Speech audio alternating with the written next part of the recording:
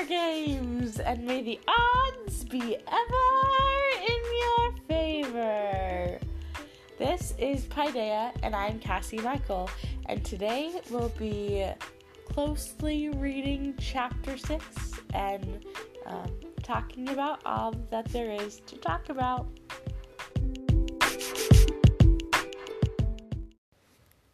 Requisite spoiler warning for this episode. There may be spoilers not only to this book, this trilogy, but to wider works I may make connections to. Never know what's going to happen with my brain. Now, for those of you who it's been a while since you've read the book or you've not read The Hunger Games before, I'm going to recap the chapter and let you know everything you need to know about what happened in Chapter 6. So Chapter 5 leaves off the opening ceremonies. The tribute parade has just finished. Chapter 6, we start off with Katniss and Peeta, Effie, Cinna, and Portia in an elevator in what's called the training center, and this is where the tributes are housed leading up to the games, and each district has a floor, District 12's being on the top, the penthouse, and they go up the elevator and find their quarters. Katniss's quarters are bigger than her house back in District 12, and there's all these buttons and things that, make life easier. She takes a shower, and when she steps out, warm air dries her off. She doesn't have to comb her hair. She presses a button and it untangles it for her. She can press a button and speak and get food in mere minutes. Katniss goes to eat dinner with Peeta, Effie, Haymitch, Cinna, and Portia, and she has wine for the first time. And dinners, we learn, are really more about strategy and planning strategies than about actually eating food. At dinner, Katniss recognizes a server, a red-headed server who we find out is an Avox. An Avox is someone who has had their tongue cut in punishment for being a traitor or so. But Peeta covers for her because it's not a good thing if Katniss knows this Avox. And when she says she recognizes her, the adults are concerned and shocked. So Peeta covers for Katniss, saying it's someone they know from school, which relaxes all the adults. Katniss doesn't like the feeling of being drunk, and she's a little tipsy drunk when she says this. Everyone watches the recap of the tribute parade, the opening ceremonies, and no one holds a candle to the District 12 tributes. Haymitch tells Katniss and Peeta to meet him for breakfast, and he'll tell them exactly how he wants them to play training and sends them off to bed so that the adults can talk. Peeta waits at Katniss's door, wanting an explanation, and takes Katniss up to the roof where they might not be overheard. Katniss confides the story of how she saw the Avox girl in the woods when hunting with Gale, and Peeta gives her his jacket. Then Peeta starts asking Katniss about Gale, and they go to bed. Alright, so let's dive in deep to the chapter, and I'm going to start with some questions I had. Over the last few chapters, I've noticed that Katniss can sometimes focus on her food. When she was eating with Cinna in Chapter 5, she focused on how long it would take her to put together her food. And then here in Chapter 6, she again focused on her food and what was being served. And I wonder why that is. I think it seems to have a grounding effect on her, and it kind of seems to ground her. While they make small talk, I concentrate on the meal. Mushroom soup, bitter greens with tomatoes the size of peas, rare roast beef sliced as thin as paper, noodles in a green sauce, cheese that melts on your tongue, served with sweet blue grapes. I think also, food is something that nourishes you and that is so essential to life, and something she spends her time producing and providing. She's wondered herself, like, if she was in the capital where food was always present at the touch of a button, how she would spend her time. So she has this relationship with food of not having enough and then, finding a way to make it happen. And here, in the capital, she can take pleasure in her food. Focusing on the food is something she can control. It's a way to kind of control her thoughts, too. It's not dissimilar to in Mockingjay when she uses the strategy of telling herself things she knows to be true, or at the end when she tells herself all the positive things she's seen or knows. So I think this has a similar effect. It's a coping mechanism and a way to care for herself and focus on something other than her fear and hopelessness of, what comes next. So next, I wonder why Katniss and Peeta are not involved in strategizing. So Haymitch sends them to bed so that the adults can talk. And I wonder why he does that. Tomorrow morning is the first training session. Meet me for breakfast and I'll tell you exactly how I want you to play it, says Haymitch to Peeta and me. Now go get some sleep while the grown-ups talk. This is Katniss and Peeta's live. Like, why? I'm guessing that the grown-ups are talking strategy and how to keep them alive. That's my inference. But why can't Katniss and Peeta be involved in that? It's their lives at stake. Shouldn't they have some say in the strategies that will be employed in the arena or in training?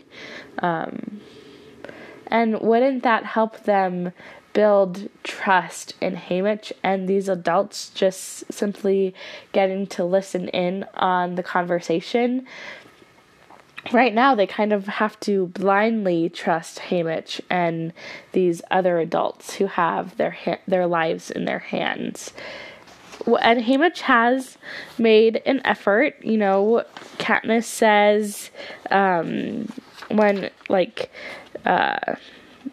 Katniss says when Haymitch appears at dinner, it's the cleanest he's ever seen. It's the cleanest she's ever seen him. Haymitch shows up just as dinner is being served. It looks as if he's had his own stylist because he's clean and groomed and about as sober as I've ever seen him.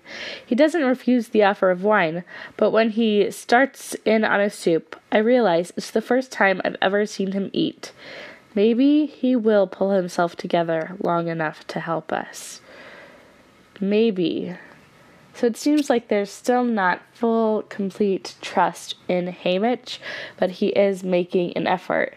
And I wonder if, being allowed to have an opinion and even just sit in on discussing strategy, which they did do at dinner, really would be helpful in building that trust between Katniss, Peeta, and Haymitch. Someone who maybe Katniss is beginning to trust more is Effie. Effie Effie is very determined to help Katniss and Peeta. She tells people that if you put enough pressure on coals, it turns to pearls. She's talking up Katniss and Peeta to all her friends. Anybody who's anybody in the capital, meaning they have money, which can be life and death. Having sponsors could be the difference between life and death in the arena. Unfortunately, I can't seal the sponsor deals for you. Only Hamish can do that, says Effie grimly. But don't worry, I'll get him to the table at gunpoint if necessary.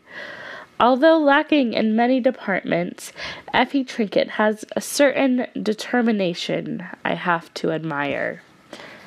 So she is determined to help them. So, yeah. And then, Katniss says, dinner isn't really about food. It's about planning our strategies, and Cinna and Portia have already proven how valuable they are. But then, throughout dinner, it's odd that they really don't spend any time discussing strategy at all. And with the cake that lights on fire, it seems more of a celebration of the performance in the opening ceremonies than a strategy meeting. So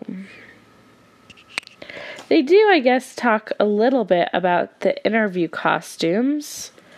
And Katniss's head is feeling foggy as she's been drinking wine. So maybe there was talk of strategy, but since we're reading this from Katniss's perspective, we don't see it. So then at the end of the chapter, Katniss and Peeta go up onto the roof, and Katniss confides in Peeta about where she saw the Avox girl when she was hunting with Gale.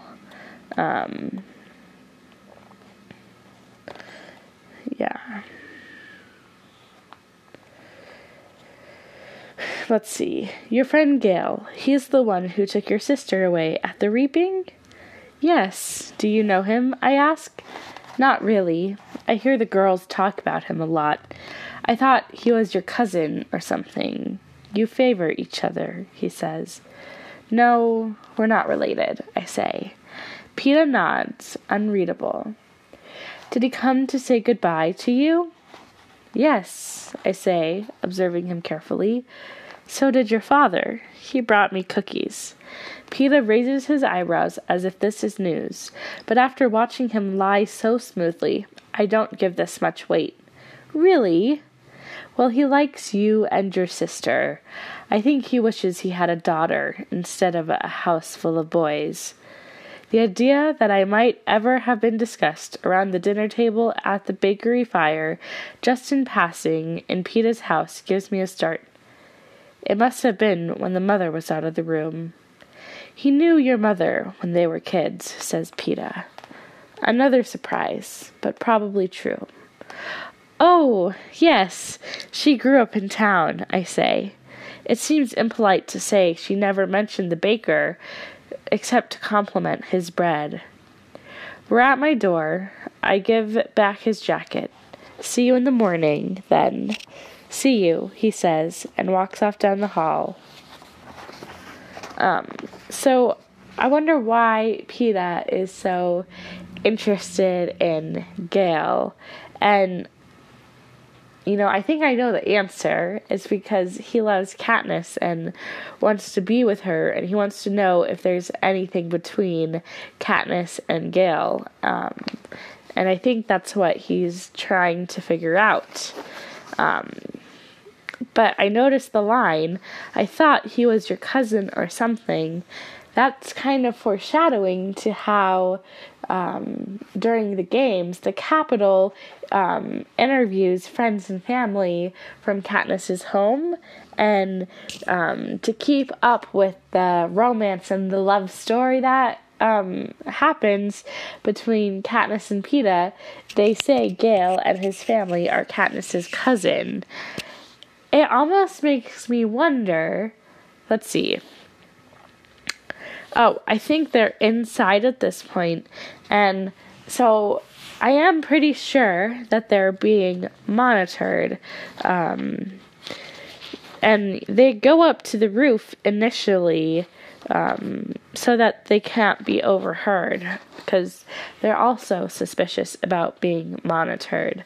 So perhaps Peeta saying this is what gives them that initial idea. And then I know earlier in an episode, when I was talking about when the baker came to say goodbye, I said I wondered if Peeta put him up to it.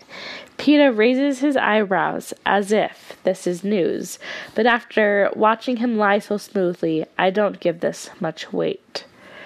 So now, I don't know what I think. I don't know what would motivate the baker to come visit Katniss. I guess we know that the baker wanted to marry Katniss's mom. We learn that later in this book. So maybe it's out of that memory and out of that love for Katniss's mom that he wants to come offer Katniss a gift. Maybe it is because of Prim. I don't know. I wonder if Peeta ever confided in his father about his love for Katniss. If he had, maybe it's a combination of the baker's love for Peeta, fondness of Prim, and love for Katniss's mother. It'd be interesting. The baker is someone who we don't really know a lot about. Even in the next book, in Catching Fire, we don't learn a lot more about his character. And then in Mockingjay, he's dead when District 12 has been bombed. It'd be interesting to know more about his character and more about Peeta's family and upbringing in general. I'd love to know more about Peeta's backstory and Peeta's perspective of the events. I'd love to get inside Peeta's brain and understand him more. But who knows if that will ever happen, and for now, all we can do is speculate. So now, for some themes, I see, information and misinformation in this book. And I see that first in Effie, when Effie is talking about how she's been trying to talk up. I've been very mysterious, though, she says, her eyes squint half shut, because of course Hamish hasn't bothered to tell me your strategies, but I have done my best with what I had to work with. How Katniss sacrificed herself for her sister, how you both successfully struggled to overcome the barbarism of your district. Barbarism. That's ironic, coming from a woman helping to prepare us for slaughter. And what's she basing our success on? Our table manners?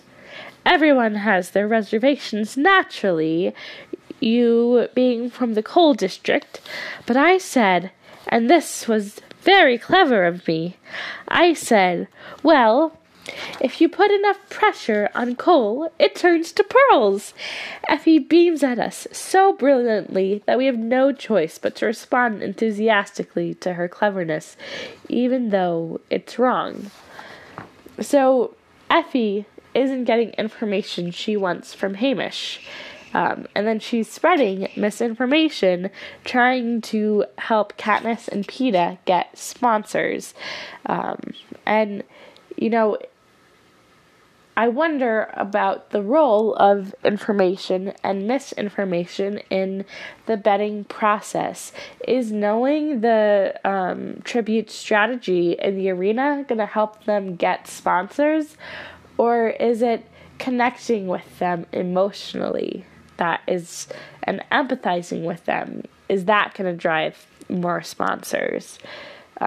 And we see Effie spreading word of mouth, person-to-person information, which is different than the information that can be spread by mass media, by the mandatory TV broadcasts, the information that people can learn from watching the reaping, watching the opening ceremonies, the interview, seeing the training scores, which the training scores, it's kept secret what happens in them, and only a score is given. And, with both the word of mouth and the mass media type of information, it's hard to know if you're getting, true information or, misinformation, because things can be so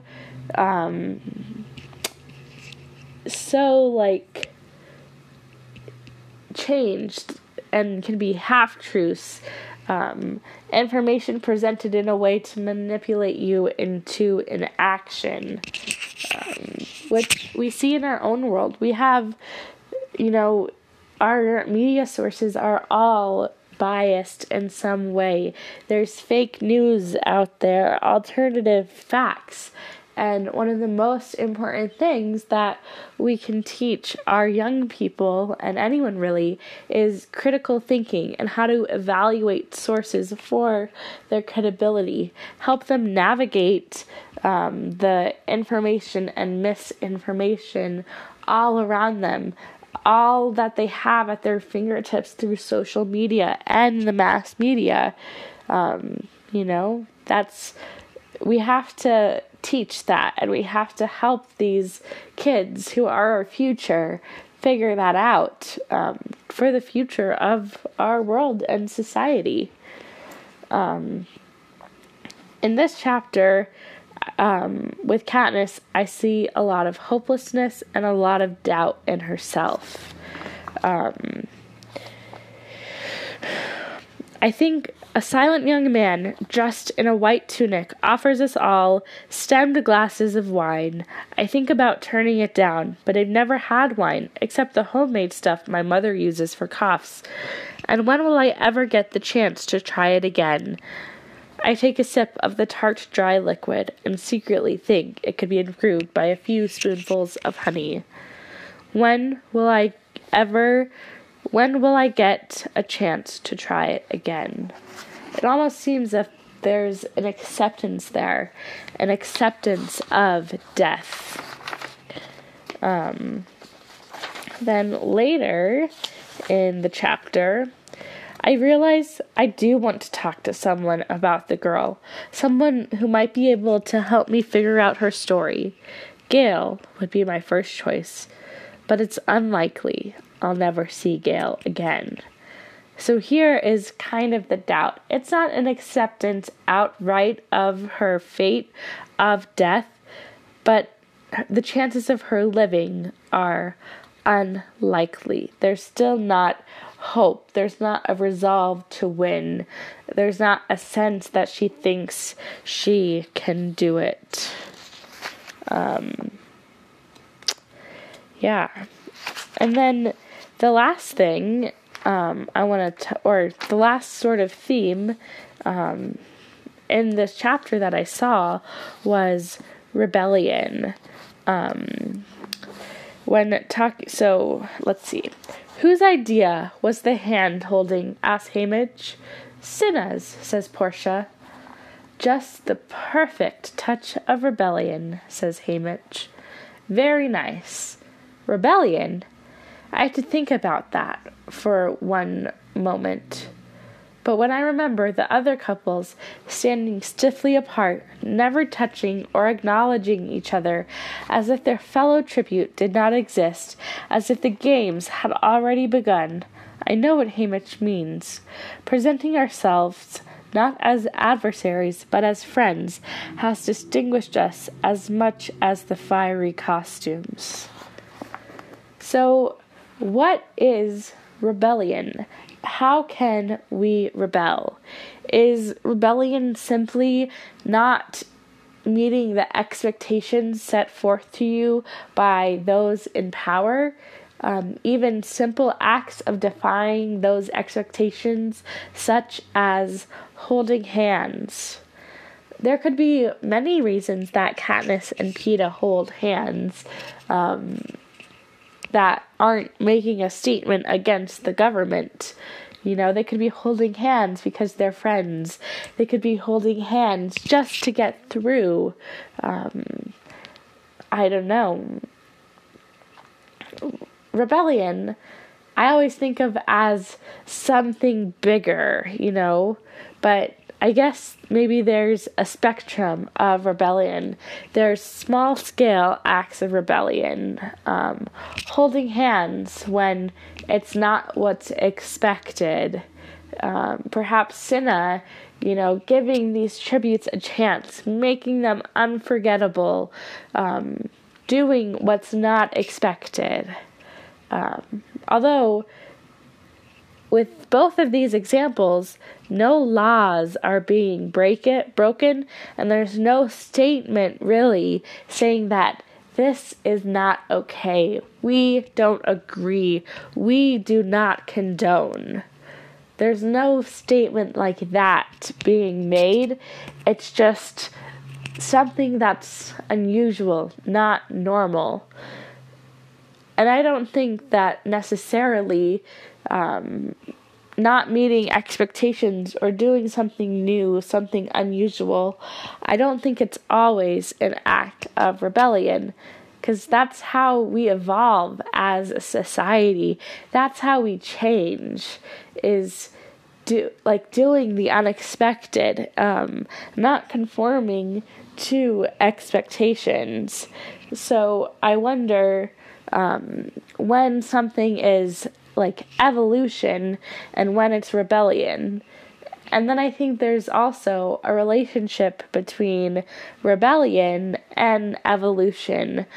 Rebellions lead to an evolution of society.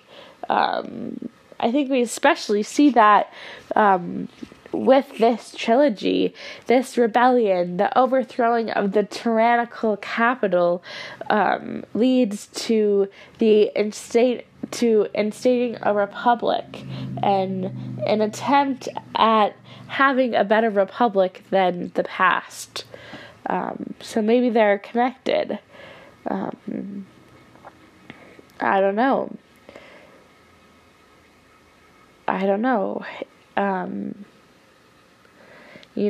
Katniss holding out those berries at the end of the book, it sparks the rebellion.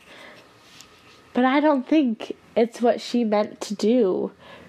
Katniss herself is confused and doesn't know why she did that.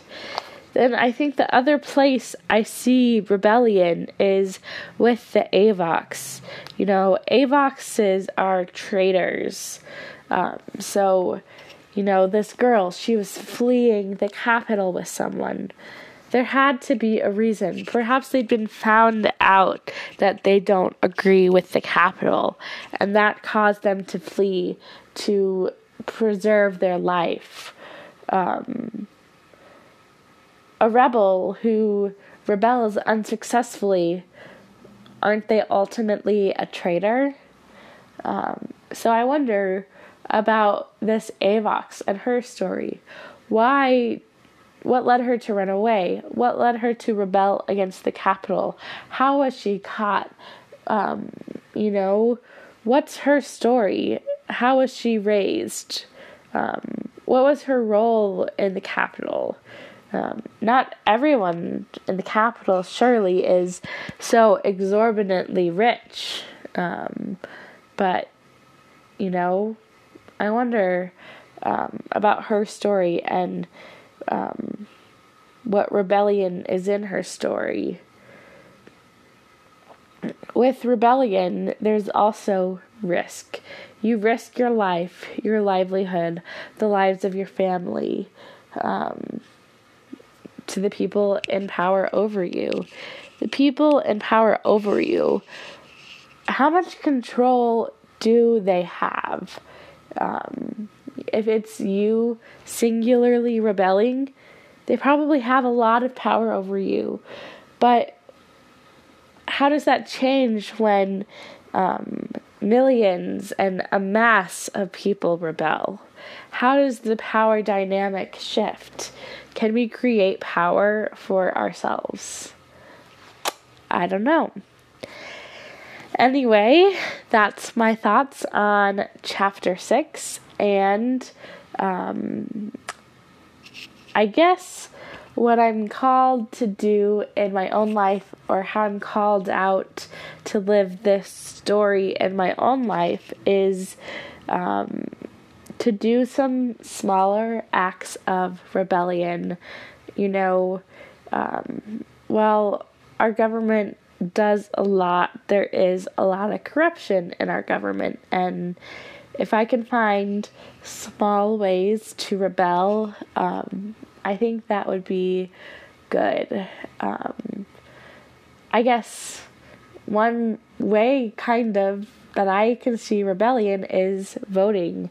That's one way to make change and to change the power dynamics in this country, is with my vote.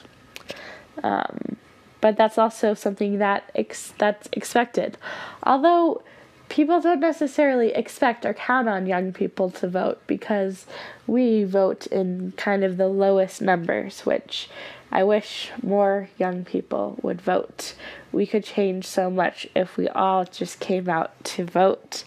The other thing I want to be conscious of is information, and what is my media diet? What information am I consuming? How am I making sure that I'm getting reliable information? How am I seeking out the truth in a world of half-truths, truths that are changed just a little to manipulate and change my mind? I personally think the best way to do that is to read a wide variety of media sources from across the spectrum of bias. So I will try to do that more.